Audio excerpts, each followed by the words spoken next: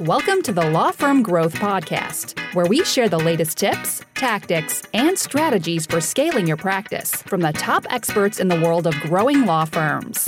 Are you ready to take your practice to the next level? Let's get started.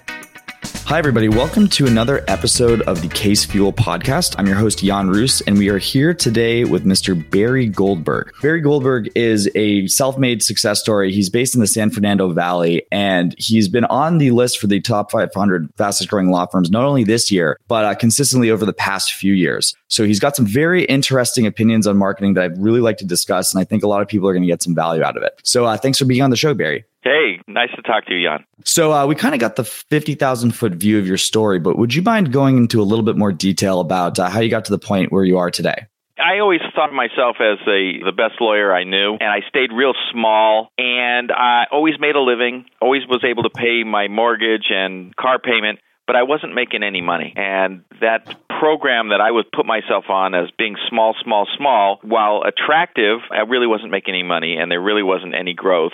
And the lawyers that are able to make money being a solo and maybe with one assistant, it's really a lot of it's luck, and a lot of it is some skill that maybe I don't have, threading the needle on just the right case at just the right time. So several years ago, I decided that it was time for me to grow my practice.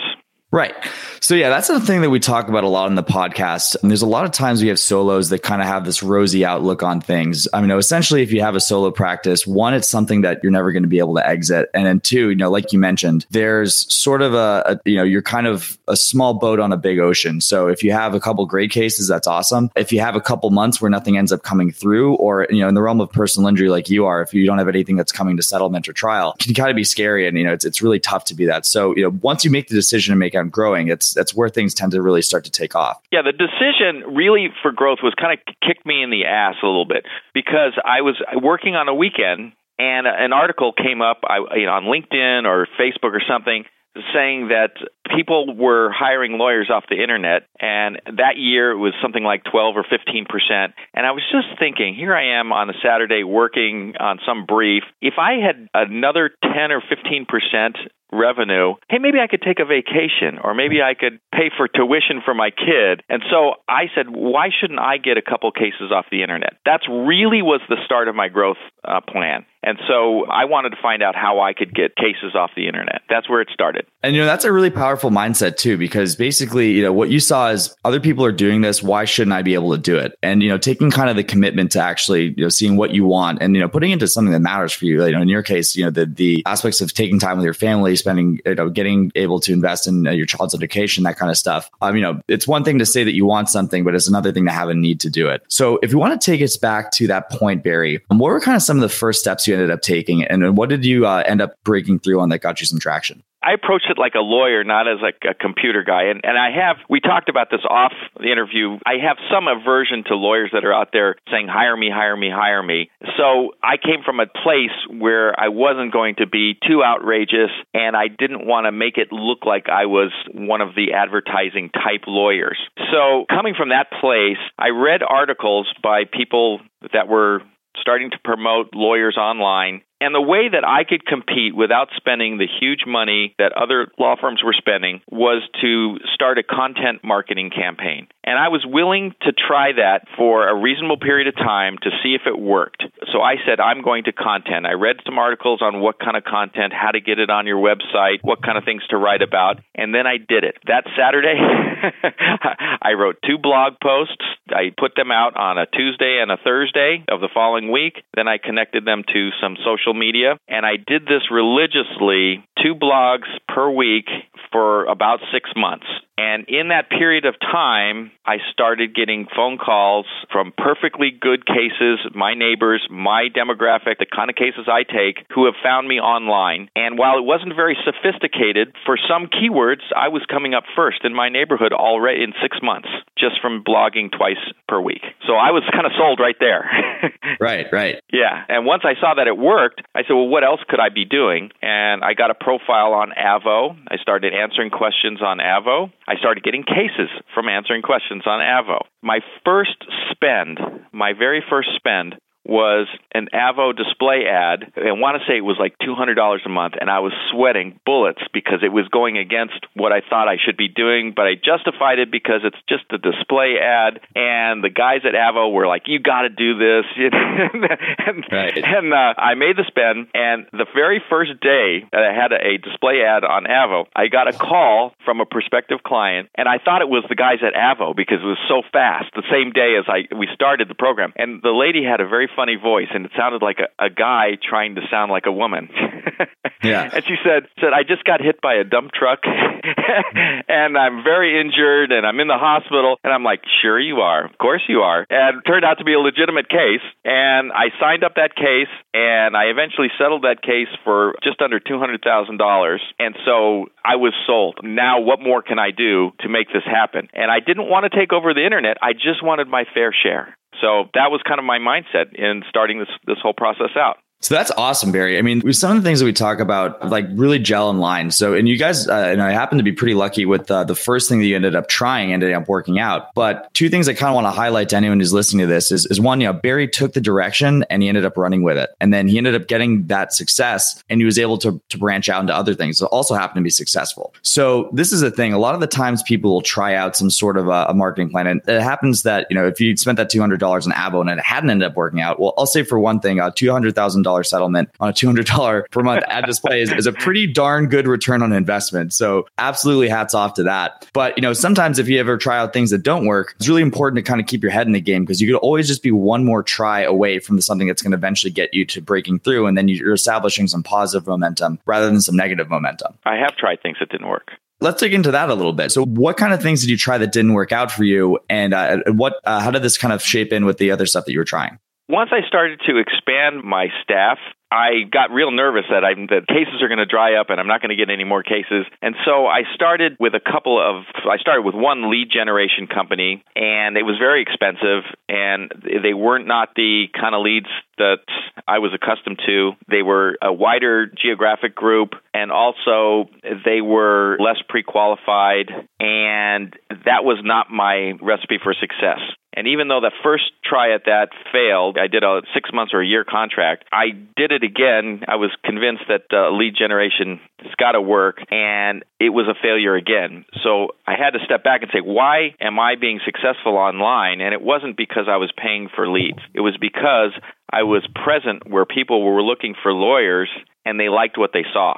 So that's kind of my philosophy. I stay very local, let my competitors cast a wider net, and then I come in first place in my neighborhood. So I come up first on the map, and I come up first on organic search, and I get cases that way. And if people go to my website or I answer a question that they're interested in, they want to hire me before they walk in the door. Lead generation was not that way for me. So that actually makes a lot of sense, Barry, because, a lot of the stuff that we do is kind of in the realm with pay-per-click. And I try to be as candid as possible with clients that a lot of the times, when you're talking about somebody who clicked on an ad that they saw on Google, and even if you have a fantastic landing page, they just wrote a landing page, the amount of qualification that goes into somebody who went through that process is going to be less than somebody who's been exposed to a piece of content. And that's the thing too. I mean, like when you have all these different multiple channels, you're able to kind of compare what could come in from one channel versus the other channel. And ultimately, it's very impressive because, personal injury law is one of the most competitive fields within the entire practice of law. And the fact that you've been able to thread the needle is very, very super, super impressive at a cost that's reasonable to you guys. I mean, I think a lot of the stuff that you've been getting for the content is essentially zero because you're producing it for yourself for the most part. But let me tell you something. You have to understand, too, that it's just the easiest way for me to spend was with my sweat equity of writing articles. It is not easy to get inspiration and good content regularly all the time. And I know that Google has changed over time, where there was a point in time where my 400, 500-word blogs were killing it, and then every law firm had it. And so my blogs became white noise and started to drop off. So Google was looking for more like 1,000-word or 1,200-word, highly intelligent, well-researched content. And so I put out less content now, but higher value content. All right. Now, if I can ask you a couple tactical questions, Barry. Yeah. First one, you mentioned kind of the challenge of running a content marketing plan and finding that inspiration. So for anyone who might be thinking about implementing a strategy like this, could you kind of take us into the brainstorming process that you use to come up with content that's exciting to people and also relevant for Google? I don't know if it's exciting for people. It's something that inspires me to write. I have a little key that I tell everybody, but only a few people have followed my advice.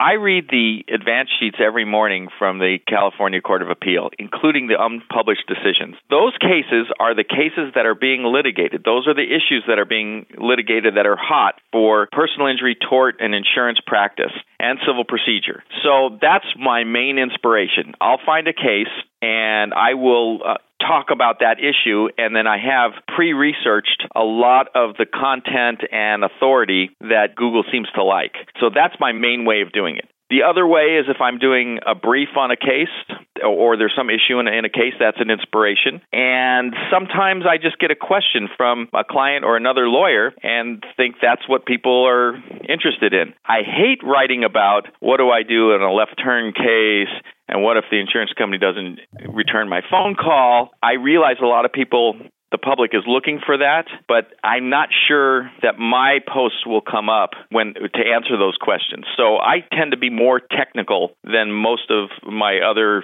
PI buddies. Yeah, so it kind of lends itself to sort of a long tail approach. If you can have the one article on the brief that no one's written yet, it's going to be easier to rank for that particular issue than, how to get a personal injury case settled. That's actually super interesting. I have an article that I wrote in 2011 that I still get calls from other lawyers up and down the state of California and even nationally when someone has a case, but yet it involved a California accident having to do with uninsured or underinsured motorists. I've written more on that topic than anybody. So I get cases from other lawyers and I get phone calls from other lawyers at least not cases once a week, but calls from other lawyers at least once a week on uninsured and underinsured motorist topics. Right. So that actually brings us to another thing. So let's switch gears a little bit. So, obviously being the biggest personal injury lawyer in California is a pretty tall mountain to climb. But differentiation both for people positioning a practice, and especially people positioning a practice using a content strategy is super important. So, one thing is, I know we touched on the underinsured motorist thing. So that's one niche that you've gone after with the content and the sweat equity they're pouring into it. So my questions are, is there anything else that you are targeting, and how did you come to the conclusion that this was going to be a fruitful place for you guys to practice? Well, I've always had an interest in it. So that's number one. In California, the statutes are really poorly written how they intersect about how you handle an uninsured or underinsured motorist case. So even really great lawyers get confused on what to do because it's just not clear. And even the books written on it, the how-to books, are not very good. Every once in a while, people come up with an uninsured or underinsured motorist case, and then they're searching the internet, what do we do on this? And my stuff is coming up. So that's pretty cool. The other thing is, if I could get rid of all of my cases and have only uninsured or underinsured motorist cases, I would, because those cases don't go through the normal litigation process in California. They're subject to private arbitration, and I can get these cases done in 90 or 120 days as opposed to a year or two in regular third-party litigation. So I can turn over the cases much faster. Also, the reason I like this area is that there's first-party bad faith in California, and there is not third-party bad faith in California. So on a third-party claim, the insurance company can yank you around as long as they want, and there's relatively no repercussions for doing it. First party, if they delay, lowball you, or do something else, there could be a second case afterwards for insurance bad faith. So I think it's a great area of law to practice.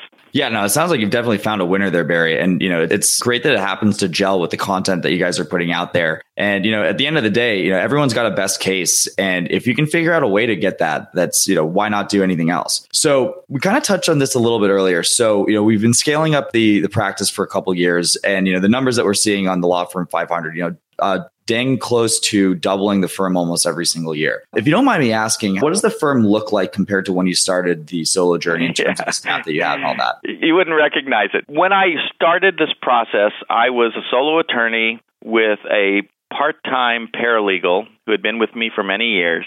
And then our first hire, full-time hire, we just had an anniversary, so I know this fact, was 4 years ago. And it was a receptionist. We wanted to answer phone calls.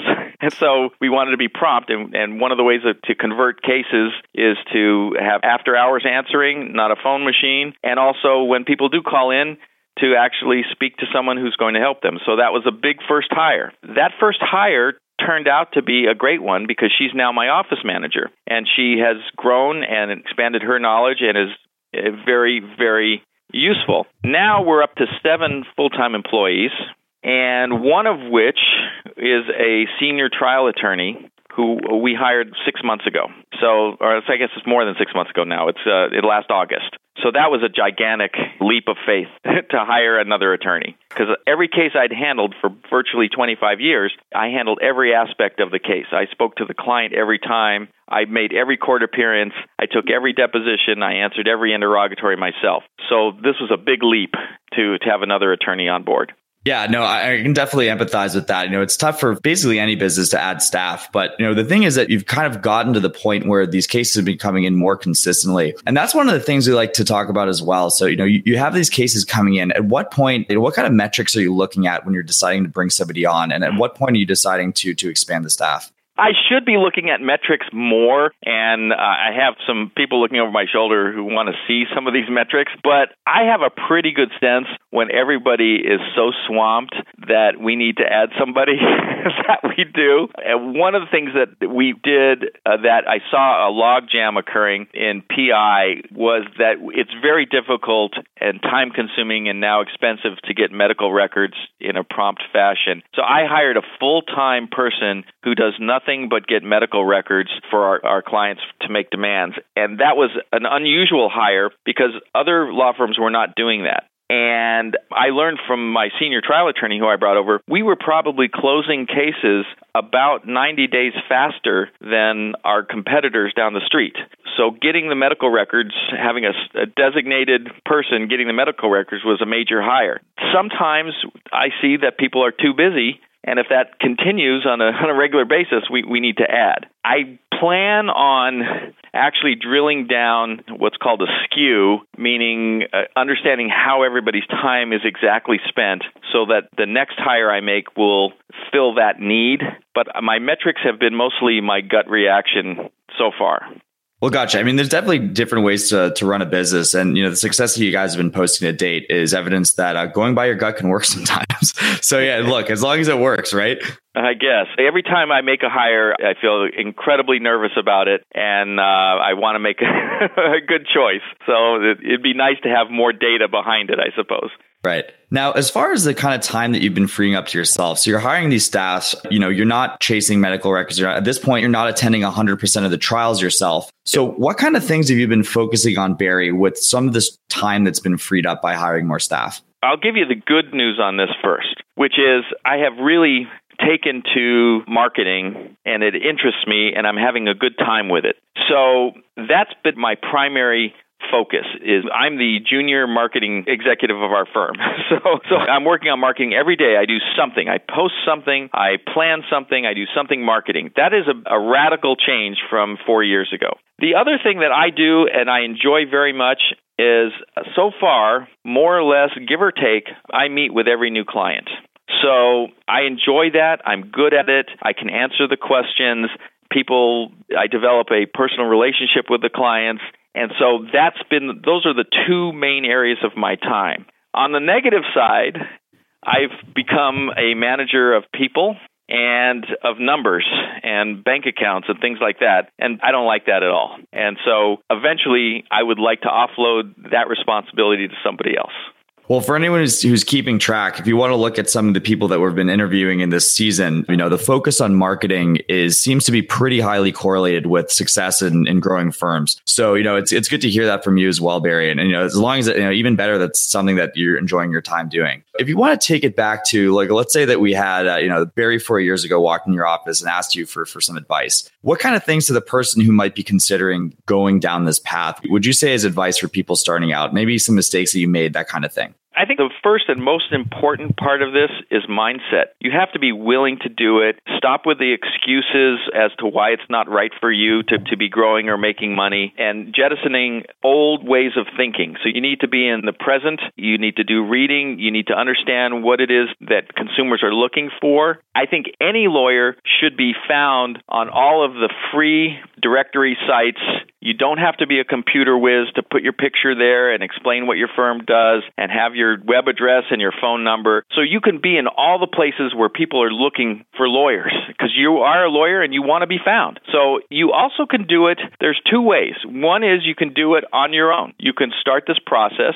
You can put out content. You can put your name in the directory. But I think a lot of the marketing companies now are really focused on entry-level lawyers with reasonable prices to get them their website up and working right, to have them either on pay-per-click or on content marketing and social media. The return will be there in a very short period of time. So there's no excuse for not doing it. It's either you do it yourself or you pay someone to do it. And if you are not online, and if you do not have a presence on social media, a lawyer today is becoming less and less relevant. And if you want to maintain your relevance as a lawyer, you need to be found. And so everyone has to make that leap. The people who say, I'm not doing this, they're going to be scrambling in a couple of years. That's what I think.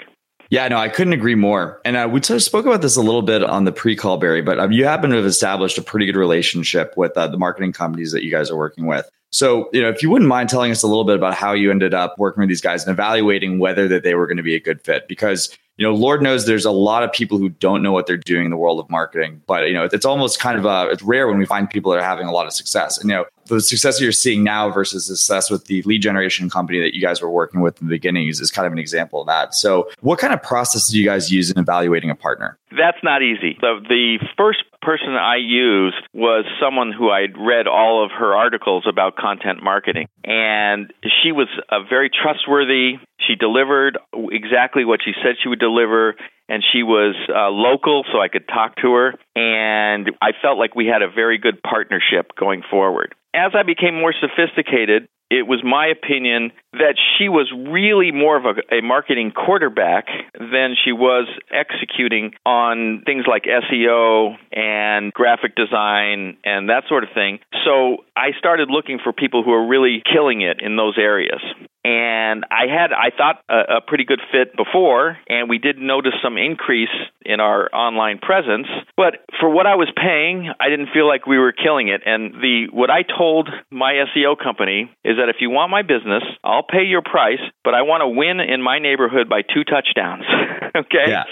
And we're going to do that for you. We kill. Nobody will even see any other lawyers, all that kind of stuff. And I got just moderate success. And then my current company that I'm working with basically said the same thing, and they were a full $1,000 less per month. Yeah. And so I said, how could I go wrong? And as it turns out, I've just been with them for, I want to say, maybe 3 or 4 months. They've moved the needle like crazy. They know what they're doing. And I couldn't be more happy with my current association with the SEO company. They're doing a great job. Yeah, no, that's awesome. And then, even though we kind of mentioned from the hiring side, the numbers thing aren't something that you're in love with, Barry, from a marketing perspective, you can clearly tell that, you're taking notes on what's happening. And then, for anyone who's kind of evaluating these things from a similar perspective, there's always something that you can look at in terms of, metrics to compare apples to apples. And, sometimes when it's not good enough, it might be time to switch. All right. So we got a lot of good stuff going on from the marketing side, from the hiring side. What kind of plans do you have for the present and the future, Barry, as far as how you're looking to keep the ball moving forward? Well, there's a couple of things that I have. I want to make another hire. I would like to do some of the more traditional marketing that a law firm with a happy, successful client list should do. So I would like to have like a junior marketing person or even someone who's a receptionist/marketing person do really quality follow-ups with all of our clients, not only to make sure they give us reviews after our engagement, but to periodically touch base with them to see how it's going, to send them maybe a little marketing mug or a pen, just reinforce the fact that we are their go-to personal injury law firm. And if you take the number of clients we have and the fact that we aren't really capitalizing on our existing clients, I think we're losing business that way. So that's what's coming next. The other thing that's coming faster than I would like is that I'm out of office space. And so I have to make some decisions about getting more space and how much I want to spend per square foot. The current office space I'm in is very expensive. Does it make a difference to my clients when they come to this office, or will they be okay with something not as nice? I don't know. So those are the things that I'm really focusing on right now. I'd say that kind of falls into the category of champagne problems.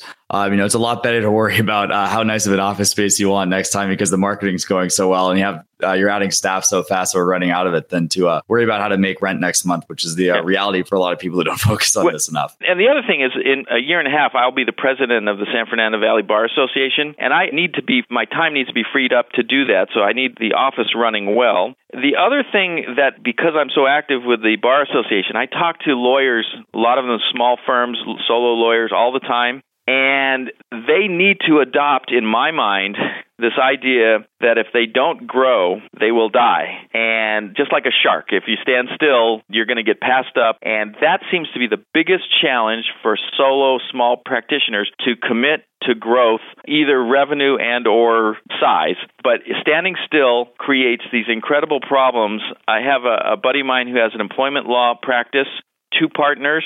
Their revenue has been virtually standstill, but yet they've added personnel who want raises. They have increased costs, and there's less pie for the partners. And so the partners are working harder, billing longer. All of that stuff, eventually that will explode unless they grow their revenue. And so everyone has to commit to it. I believe that is the fundamental flaw for solo and small lawyers, is staying the same and having some good cases is not a practice. It's not going to work in the long term. Yeah, no, I couldn't agree more, Barry. And it's, I think it's really good that you're going to be able to get into a position where you're actually managing the bar association, because I think more people need to hear that message. Now, as far as people that you might be looking to reach out to, so, who would be good in terms of if somebody wanted to reach out, like who are you looking to get in touch with and what's the best place to find you online? First of all, I wanted to be crystal on this, is that when I do any kind of media or sort of personal marketing, I really am talking to other lawyers. So if other lawyers want to buy me a cup of coffee and sit down, I will tell any lawyer exactly what I've done and so forth. It's up to them to actually do it, and only a handful do. So anyone can call me if they want at my phone number. I'm online at www.barrypgoldberg.com. I also can be seen. We're coming up. I play with the Los Angeles Lawyers Philharmonic. We have a concert at the Walt Disney Hall. Also the LA Big Band of Barristers. So come see one of my concerts at a bar association event or some other charitable event, and I will answer any question that you have about what I have done without holding back.